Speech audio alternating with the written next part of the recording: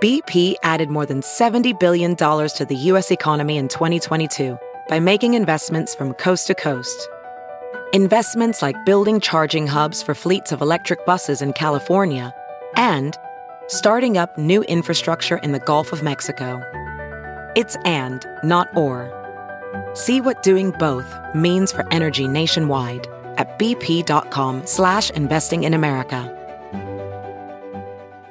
It's the second segment of the Ben Joravsky Show, and my guest, the pride and joy of South Bend, Indiana. Yes, indeed, Councilman Henry Davis Jr. Welcome back to the show, Henry. Hey, man, I appreciate it. Thank you for having me again. How's it going? We're okay. We're still in the attic, still in my house, in the attic, overlooking the alley and the train and the porta potty. We were hoping to be at the sun. And let me just say something about Henry Davis Jr. When I like to have Henry come on as a guest maybe once every month or so, once every 6 weeks, and I reached out to him. This man, Dennis, I don't know if I told you this. He said, I will do it over the phone or come to the studio. Hell yeah. I got to give you credit, Henry Davis Jr. That made me feel. He'll come to the studio if necessary. So, but we're still not back in the studio, Henry. Well, we need to get back there, man. We need to get back to some sort of normalcy because this is different. Yeah. I could say something else about it, but it's very much different. I enjoy human contact. I do too, and not the one that would kill me, but I enjoy it. Yeah, there's ways to do it without infecting one another.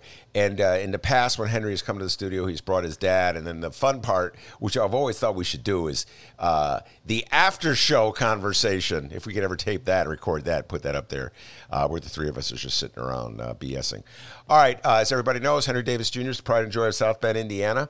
And he has come on the show many times to talk about Mayor Pete, talk about politics in South Bend and policing issues in South Bend. And so I have a whole bunch of issues to talk about with him. In particular, I want to talk about what went down at a meeting in South Bend last night that he gave me a brief description of.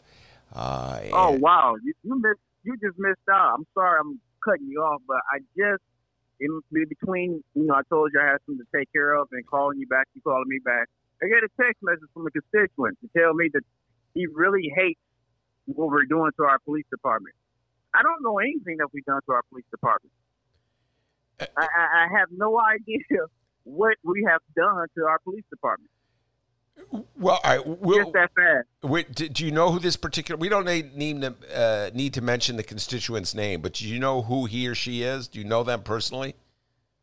I mean, I personally know this guy. Okay. He's an older white gentleman. He's cool sometimes. I mean, thinks he knows everything, but look, it's fine. I guess you have your own opinion. So I just offered to him an opportunity to come to the public hearings that we're having and even to the council meeting so he can express his dissatisfaction. All right. We'll get into that's not first. We'll get into all this because it culminates with this great moment that Henry described to me earlier in the conversation where a white woman got up and explained to Henry Davis Henry Davis Jr. that he didn't understand racism in America, which is kind of funny for a white woman to tell this to a man who's been black his entire life. But we'll get into all that, all those issues. We may do a little sports talk, get your opinions on what's going on, how the world has changed. Drew Brees questions, throw it at you, and maybe get your predictions for the upcoming basketball season. But before we do, Dennis said when we ended the regular show today, don't ask him any questions about Mayor Pete. But I got to ask, have you heard from Mayor Pete lately? Has he reached out to you at all? Now, why would you think for 1 second I would hear from him? I haven't seen him. I haven't heard from him. I probably won't. Well, you know what? I have. Let me backtrack. His email somehow comes to my council address. I don't know how that happened because I didn't sign up for anything from him. And so then I actually unsubscribed because I was sick of getting them. And about a week later, I started getting them again. I don't know how that works, but have I physically seen him? No, I haven't seen him, but he's, very persistent with sending me emails that I didn't ask for. Okay, now you ask why would I think he'd reach out? I'll tell you exactly why. And Mayor Pete, of course, the mayor of South Bend, Indiana, who ran for president, and his presidency, his campaign, his candidacy for president collapsed to a large degree because he was incapable of getting black voters to vote for him. And anybody who knows anything about politics in America today knows you cannot win the Democratic nomination for the presidency without getting black people to vote for you. Black people are a huge constituency in the Democratic Party. So the reason, Henry, I said, I'm Joe, because I know he didn't get to you, but the reason, if I were him, I would call you up, is I would call you up and say, you know what, Henry, I obviously screwed up. What can I do to make amends? What can I do? How can I behave differently going, if only to advance his career? Do you follow what I'm saying, Henry? You understand humility and maturity. Some people don't. That's just how that works. Yeah. And I don't think that he was going to be forced to find out what humility and maturity is. People are still telling him that he's great. So why would he believe anything different?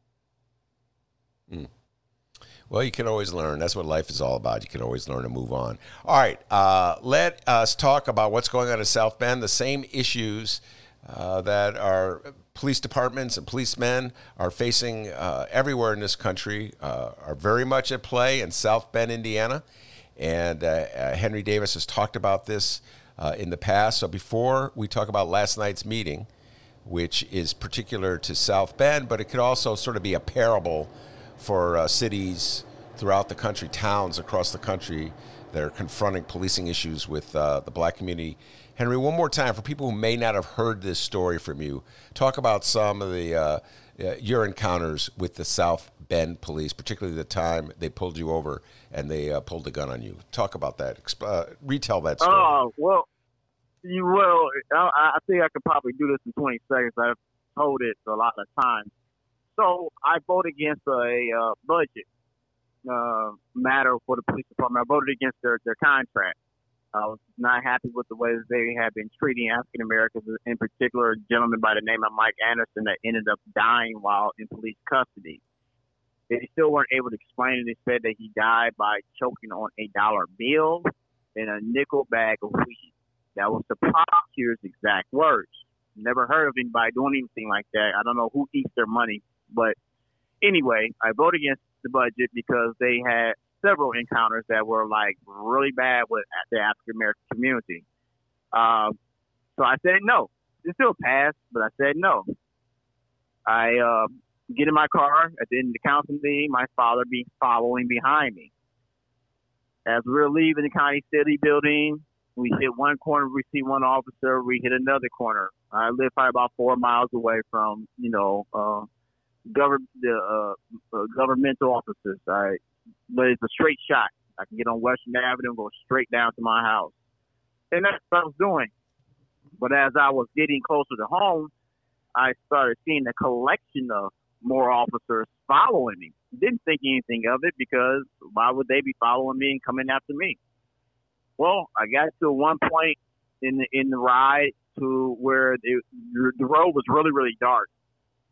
And so they turned their lights on. Well, again, I don't know why you're stopping me. I don't know why you're trying to stop me. I haven't broken any laws. And you know who I am. I have seen the end of those type of stories. Black guy gets stopped on the dark road by, white officer. It usually doesn't end well. So I turn my hazards on and slow my speed and got in the right lane. And I coasted until I got to a well-lit area. Law says you can do that. So that's what I did. Pulled over. Couldn't see my father anymore because now it's probably like 6 or 7 cop cars out there. So they've cut us off from, visually seeing each other. Get out the car, turn your car off. They're on the loudspeaker. This is a straight up fugitive stop. Like I just finished robbing the bank, or they've been looking for me for some time. I killed like a whole bunch of people or something, and had to walk down backwards down the middle of the street with my hands behind my head, like I had done something wrong. If it was even just a minor traffic infraction, I didn't know that you would have to do that, but that's what ended up happening to me. Guns drawn and pointed at my head and also my father's. I can't see it, but this is what we talked about afterwards.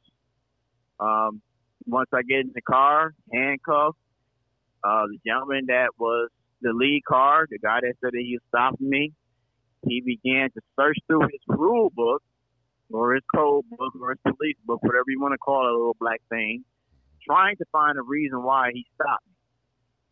So you can try to figure that one out. So he gets to a couple, impasses with his thought process. And so I, helped him out and told him that he couldn't, necessarily do that because that didn't make any sense. So they finally released me, but took my father to jail. And so that was what happened to me. They did not suffer any sort of discipline. It was kind of like it was okay. It was supposed to have happened. They're allowed to do that. And that was one of my nights with the South End's finest. Did they ever charge you with anything? No, there's nothing they could have charged me with.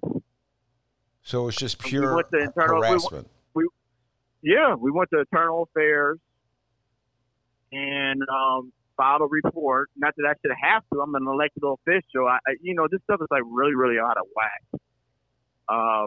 Pete Buttigieg releases a statement stating that the officers did a good job.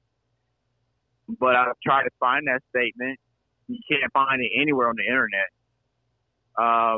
It ran on the news. He said he thought the officers did a fine job. Well, I guess so if you told them to do it. So, I mean, it was just a ton of just like junk, that happened. So, no, they didn't charge me with anything, but we had to go to court. And the reason why we went to court because they were trying to trump up charges on me, or whether my father, it wasn't me, it was my father. And so we ended up in court. They ended up getting a special prosecutor because I was the elected official here, and they didn't want any improprieties. But that had already happened, so I don't know why they, spared me on that one.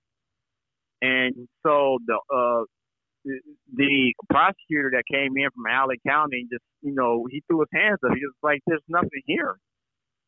So the case was dismissed, but we ended up still having to pay like close to $6,000 in like legal fees. It was just really, really just bad situation. But again, those same officers were not disciplined and nothing happened to them. And they were allowed to put me through a very traumatic situation. It was very traumatic. I still turn around when officers pass me driving. You just you never know what is going to happen. Mm-hmm.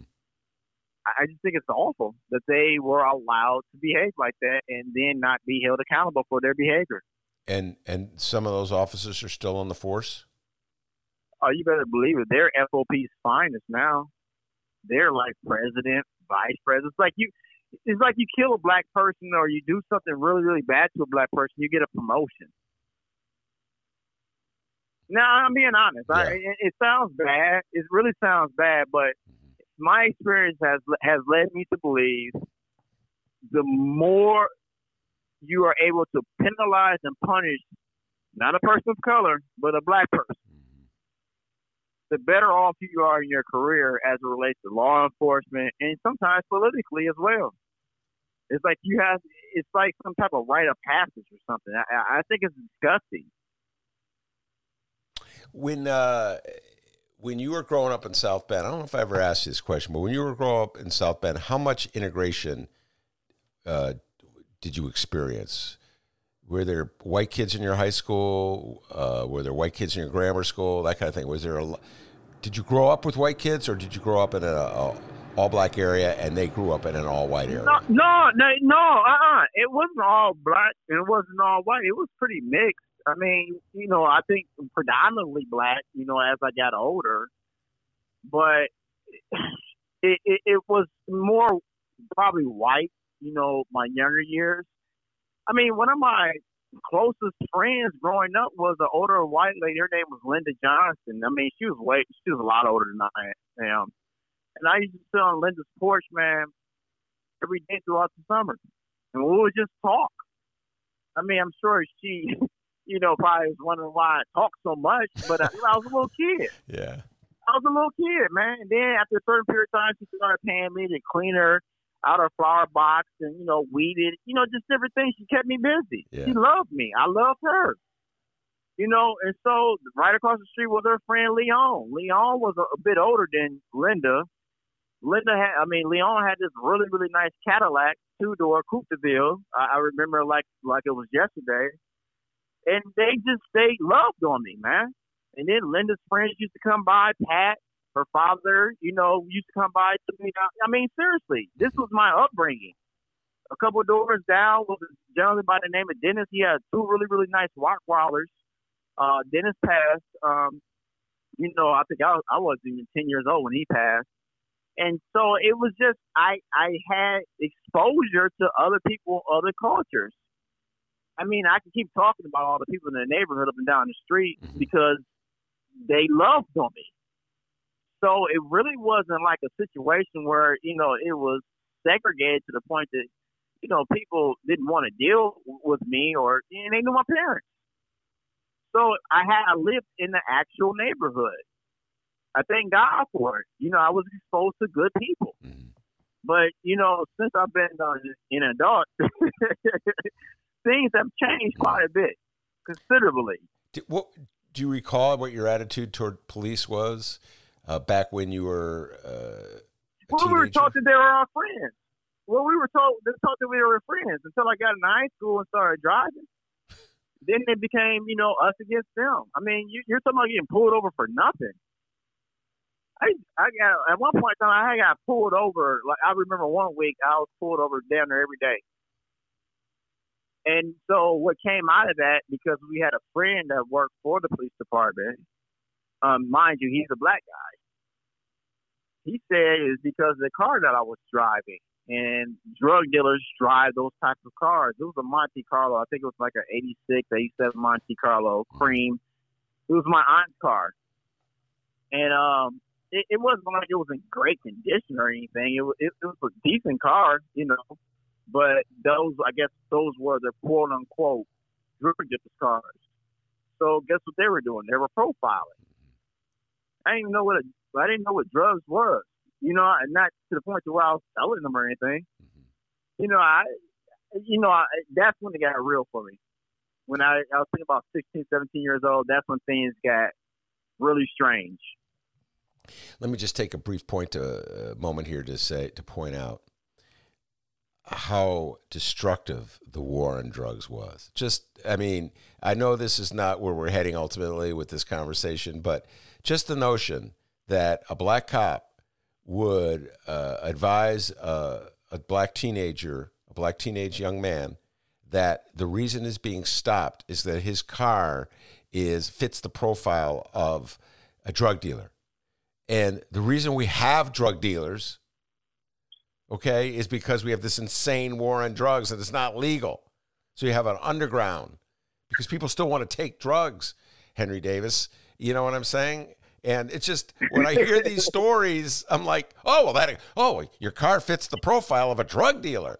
And nobody that takes the next step to wonder, like, why do we have drug dealers? You get what I'm saying? Like, why is there an underground? You don't have bootleggers, and your car doesn't fit the model of a profile of a bootlegger because alcohol is legal. Sorry, Henry, I didn't mean to go on that tangent, but that's what I thought when that guy told. And yeah. Go ahead, I'm sorry. No, but and you're supposed to accept that. Oh, I see. I did something wrong. Right. You're right. I was supposed to accept that. I was supposed to say, okay, I'm sorry. I'll find me a better car. Or ask them what was more acceptable to drive. Yeah. Maybe a Volkswagen Beetle. I don't know any drug dealer that drives it. Do you think there are walk. Well, they want you to walk, and then if you're walking, then they'll say that you're loitering. You can't win. You couldn't win. And I think that's probably some of the things that was subconsciously coming back to me when I thought about running for office. You're bringing back things to my memory that I haven't thought about in years. All right. Now, so let's fast forward. And South Bend is trying to deal with these issues. So there was a meeting last night. You have a proposal. Is it your proposal or is it another councilman's proposal to bring on some kind of police reform? No, I'm the lead sponsor. Back in 2014, I passed a resolution calling for a few things. One was body cameras. The other one was for mental health checks regularly. Another one was Citizens Review Board, and I can't remember what the fourth thing was. Oh, it was diversifying the police force, having more black people in it.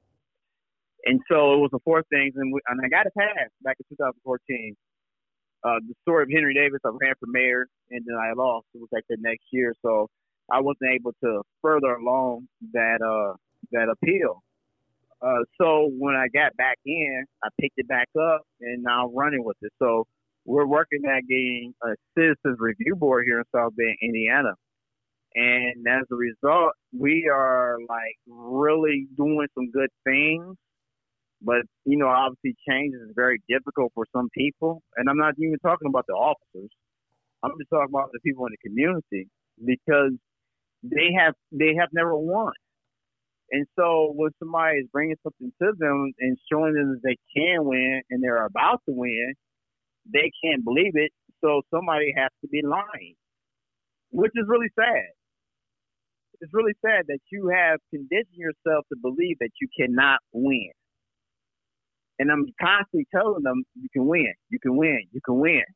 But I don't, me saying that over a period of, let's say, 6 years versus 30 years of your life, it doesn't make sense.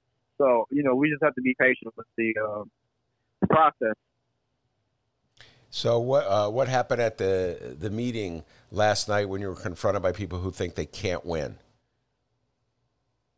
Oh, my God, you're talking about being attacked. I mean, and so we have public conversations, and we ask the public to come out to have the conversation for purposes of putting together a better bill. We want to be able to get into a situation where people actually trust it because they helped build it. And so we recognize that, and we hope that the public recognize that, but a lot of them don't. They feel like what's before them can't be changed, can't be amended, or even be delayed until we find a better way of getting it done. And that was explained more than once. Again, we're going back to people who have not won. So what I just said to you and to your listening audience, many of them may understand that. But you're talking about people who are on the verge of probably even like going to a civil disobedience stage here in South Bend because they haven't won and they're sick of losing. So last night I had a young lady tell me how I should feel as a black man, and she knows racism better than I do. And what was really funny about it is that I turned to my colleague to my right, and she's a person of color. She's not black. And I said to her, hey, did you hear that? I said, I really don't like hearing people tell me about me being black and how I should feel when it comes to police brutality. It was like he was trying to school me. And my colleague looked at me and said, well, that person is Latino. And it was like one of those jokes when you always had, you heard one of those crazy jokes, when you had these different people in the joke and they were all from different cultural backgrounds and which one's going to say what. It was always, stereotypical. But I was a part of that joke, but it was real life. She was really telling me that I should give that person extra room because they know how I feel. Mm. And I can't believe that for the life of me that a person can tell me that they know how I feel. When you're looking at the TV, America is burning. You have protests and riots everywhere. Did you see that? What happened in Atlanta when the gentleman was in the car drunk? They said he was drunk. Oh yeah, and he was asleep. That's what they said. I wasn't there. Rayshard Brooks. Yeah. Mm-hmm. Yeah. Well, today it appears that the officers in the video that has been released by witnesses says a whole totally different story. And so it looks like they're going to probably be charged with murder. What I'm getting at is that I don't see people of any other color suffering like the way that black people suffer. I haven't. It's a history class. Hell, it's the civil rights movement. It's the tradition in America that black people get killed by white officers. It's tradition. And then what really bothers me, I'm going to go somewhere else with this, so pull me back in after I get done. Okay. What really bothers me is that you have black people will say, well, why are we getting mad at them? We don't get mad about black on black crime. What in the hell does one have to do with the other? I don't get it. I have not gotten it. I had a guy talk to me about that today. Well, we got to stop killing each other. And I said, there's no such thing as black on black crime. Yes, it is. I said, it can't be. Crime is crime. Now you're going to put an adjective on it? Like a black person killing a black person is worse than a white person killing a white person? I said, crime is a matter of proximity. Murder. I said, you don't live around a whole bunch of white people. I don't.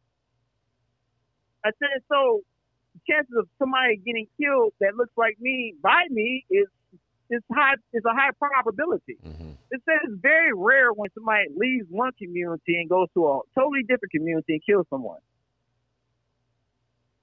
I just said, you have to think these things out. So somebody's telling you black on black crime is bad. That's what they're telling you. So to make you feel like that black people need to stop killing black people because, it's even worse. If we doing it, somebody else can do it. Mm-hmm. That's like insane. You're going to tell me that because I do it, that it's okay for somebody else to do it, or I shouldn't complain that someone else is doing it? It's just really skewed. And the black on black crime thing is to condition us to believe that we're like extra bad behind the death of another black person at the hands of a black person. Yeah. Well, no, we're not extra bad. It's just what it is. It's right. Bad, though. There's so much to unpack what you said, Henry. Generally, when the topic of white police killing black people is raised, generally the response, well, what about black on black crime, comes from a white person. And yeah, now you have black people. Yeah, well, yeah. So let me just deal with it as the white person. And my attitude has always been that is a defense mechanism to divert attention from a serious issue that our society should be confronting, which is how black communities have been policed for years and years, and the attitude that many white cops have toward black people. That's a very serious issue, obviously. We're finally coming to terms with it. It's been around forever, as you know, as your story tells. The other issue, when I hear a white person say that, I'm like, you just want to avoid having a discussion about white police or police in general dealing with black people. That's how I view it. Do you follow me? And well, it's almost a way, go ahead. It's like it's supposed to be accepted. Like death is supposed to be accepted. It's like we should be comfortable with it. Like I don't belong to nobody. Like no one loves me. Kind of like stepping on an ant or something. By the way, it hurts actually. You're the black person that you had this conversation with, was he suggesting that police killing black people is acceptable? Or is he just saying? I don't know what I have no idea what he was suggesting. Okay. To be honest with you, we talked for about 20 minutes, and I still never came to the conclusion on what to say. Yeah. I just think that was a smart thing to say. I think that he looked at if he says that, then he probably wouldn't feel as bad about not anything about the injustices that African Americans suffer, Black people suffer in America. I think he was trying to make us feel responsible for our plight. And that was part of the discussion. But I was just telling him, we do have some responsibility in this. I mean, it's not like, we're not, we don't have a hand in it. But our hand is this. And I told him that we have to get engaged. We have to participate. We have to play our part. We just can't allow people to do what they want to do to us. And a lot of that has to start with, the voting booth. We have to participate. And that's not the only thing, but that was the easiest thing that I could offer to him. And I was just like, we do not participate. And then in these community meetings, I don't see nobody like you. Now I do see Black people at them, but he's right from the street. Dude, I need to see you there. I need your voice. And not only do I need your voice, I need you there so you can understand what's going on. You can get educated. But you can't, get educated talking to me in 20 minutes about all the world's problems and how to solve them. So we do have a say in this, and we have a responsibility in this. But as to what he was trying to get across to me, I don't know, man. I hope it was just pain. Yeah. And he was trying to figure it out, and that he is interested in searching it out and finding a solution. That's what I hope it was. We'll leave it at there on that discussion. And since you mentioned voting booths, it's a natural transition to talk about the upcoming presidential election. In the last week or so, I haven't had as many political discussions, Henry, as I had in the past, because we've been talking about the pandemic, we've been talking about police brutality, the whole issue of policing in Black communities. But let's go back a little bit. Joe Biden will be the nominee. He hasn't selected a running mate yet. He says it's going to be a woman. And so there's talk, maybe it's Kamala Harris, maybe Val Deming. What's your position right now? What's your view of Joe Biden's presidential campaign? I hope he wins. We need him to win because the guy that's in there right now, he's brought destruction and death to the world. It's just not America, man. That guy, something's going on, So we need Joe Biden to win. But Joe Biden doesn't.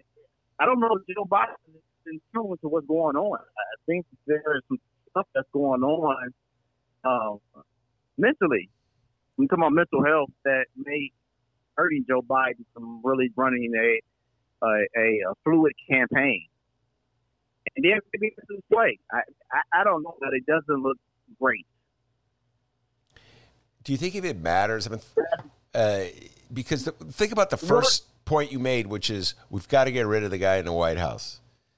And I saw a headline it was an article. It was actually an article where a survey of people at Black Lives Matters protests, and the survey showed that almost every single protester intended to vote for Biden. But it wasn't even a vote for Biden. It was a vote against Trump. So I used to criticize Biden up and down. He's not being forceful enough, not coming out, not being assertive, et cetera, and so forth. And now I'm almost believing that he could win this election by just staying in his basement and not being Trump. What do you think of that? Nah, we need him to win. In other words, leave the basement. Yeah, we need him to win. So we got to prop him up, man, and help him out, man.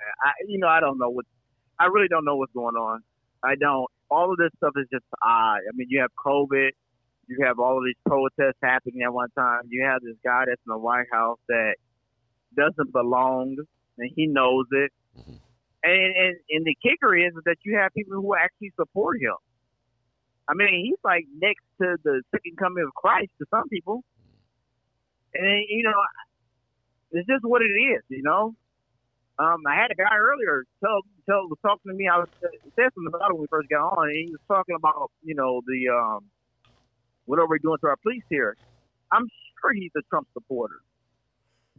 I know he probably believes and thinks that Trump is great. And then he's going to come talk to me and tell me that Trump is great as a black man.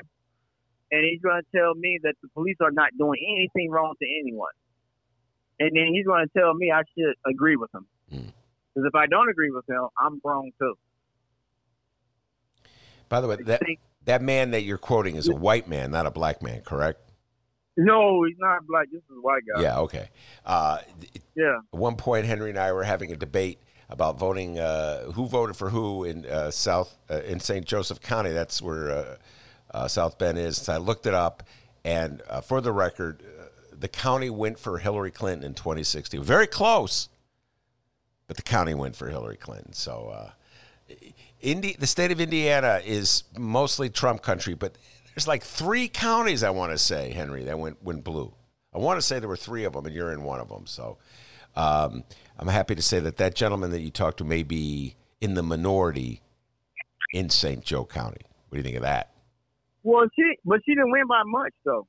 No, she didn't. It wasn't like it wasn't like it was a landslide. No. It wasn't like it was a resounding no to Trump. It kind of teetered. We had a guy that was running for sheriff here, and he has this really, really, really bad reputation.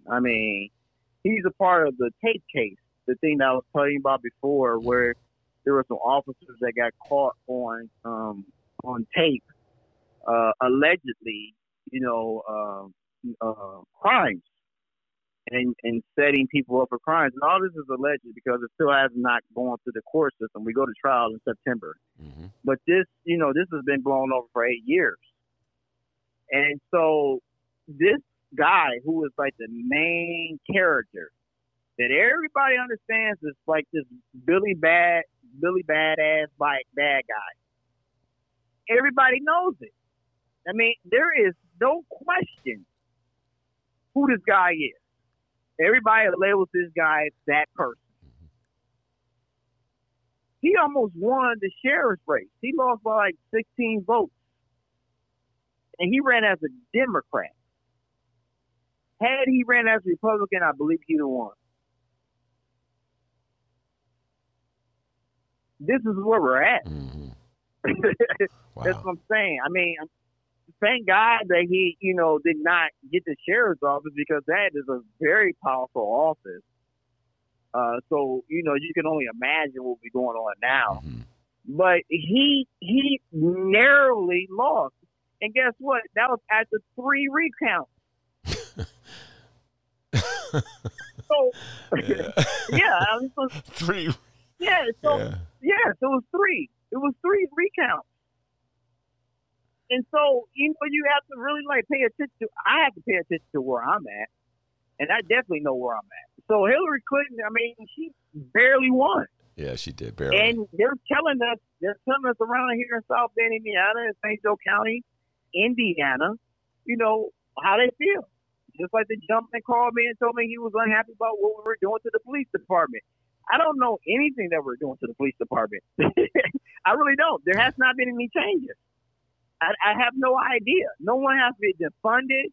There has been no new policies enacted. I'm serious. Nothing. Now, there's chatter, but nothing has been done. He believes that we have done something to the police.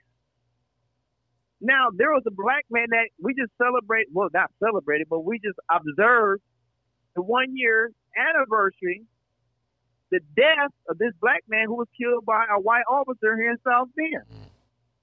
Yesterday. That was yesterday. Now, the guy takes the time out to text me to tell me, I can't believe what you guys are doing to the police.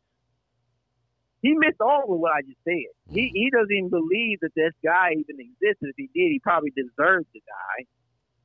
And here he is making up this narrative that somebody is doing something to his hero, and no one has done anything.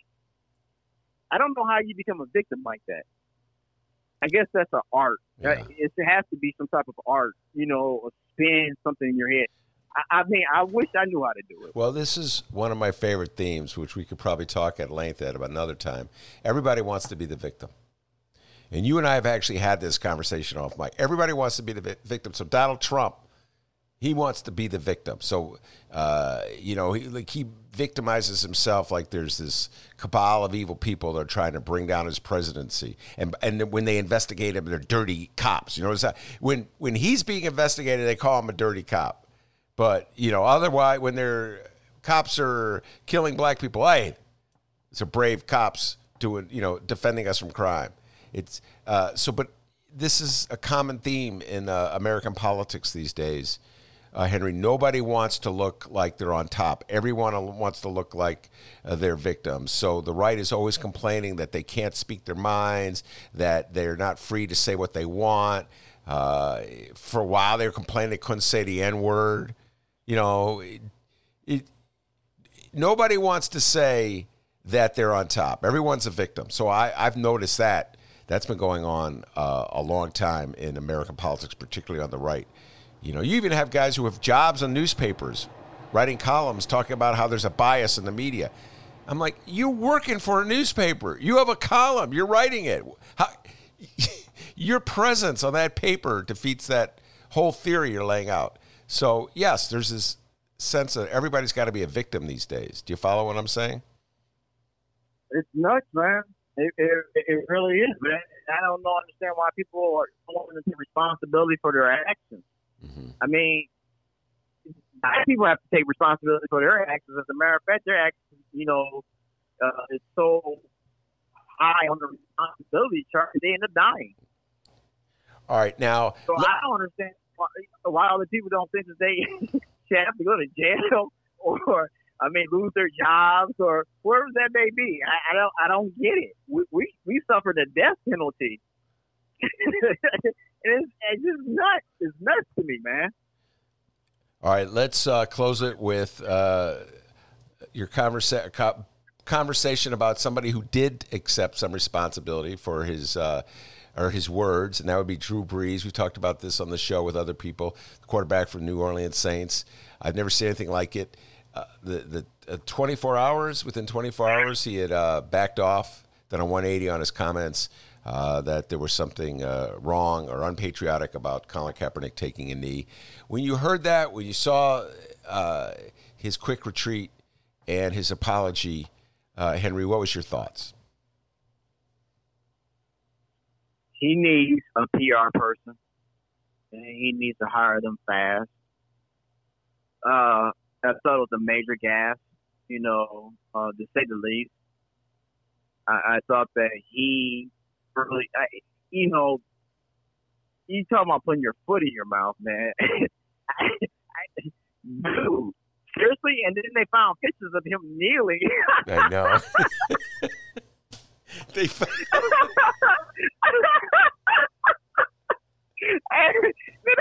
found pictures of him kneeling. It was like, what is wrong with you, man? Get off the dope, dude.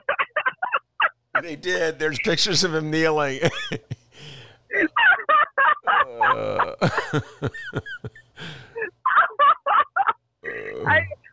I really, I'll let you guys.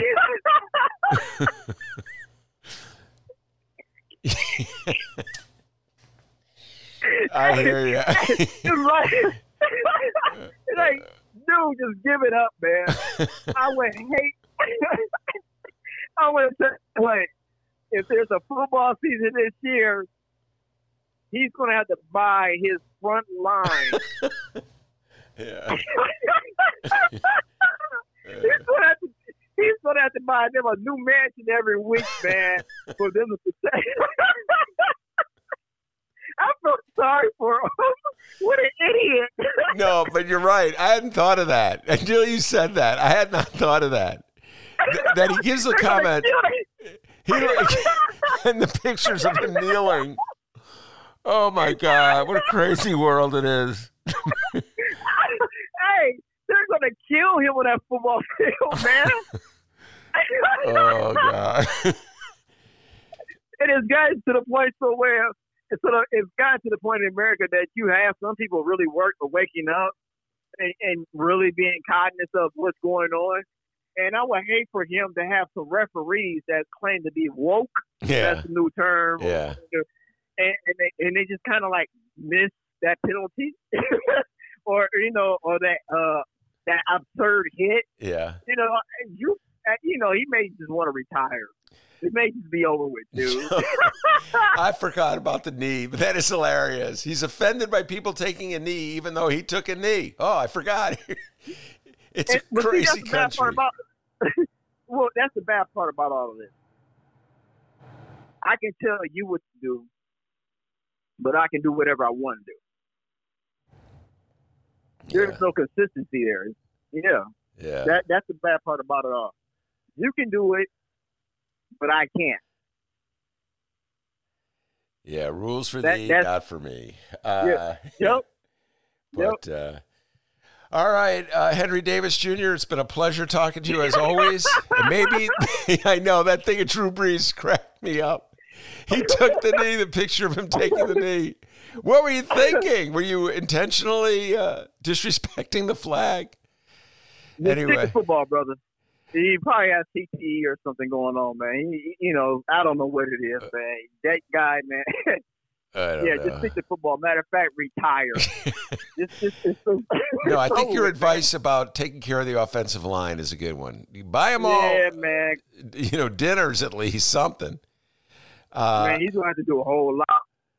All right, very good. Henry Davis Jr., Pride and Joy of South Bend, Indiana. Thanks so much for stopping by with us, all right? Man, absolutely. Thank you so much, man. I appreciate it. It's a pleasure as always. Take care, everybody.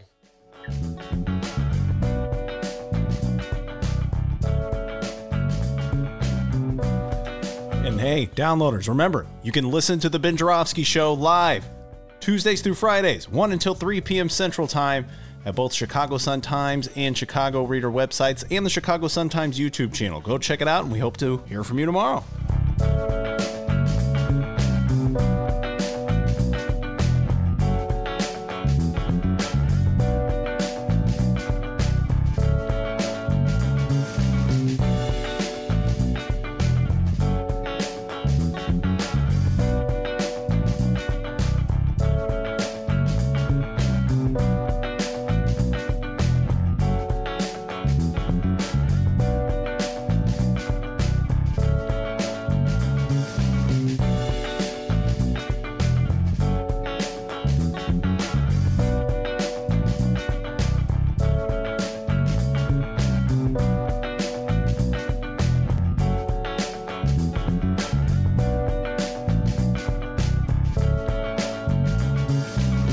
It's the butter cow, which has 9 hearts to represent the 9 essential nutrients in milk.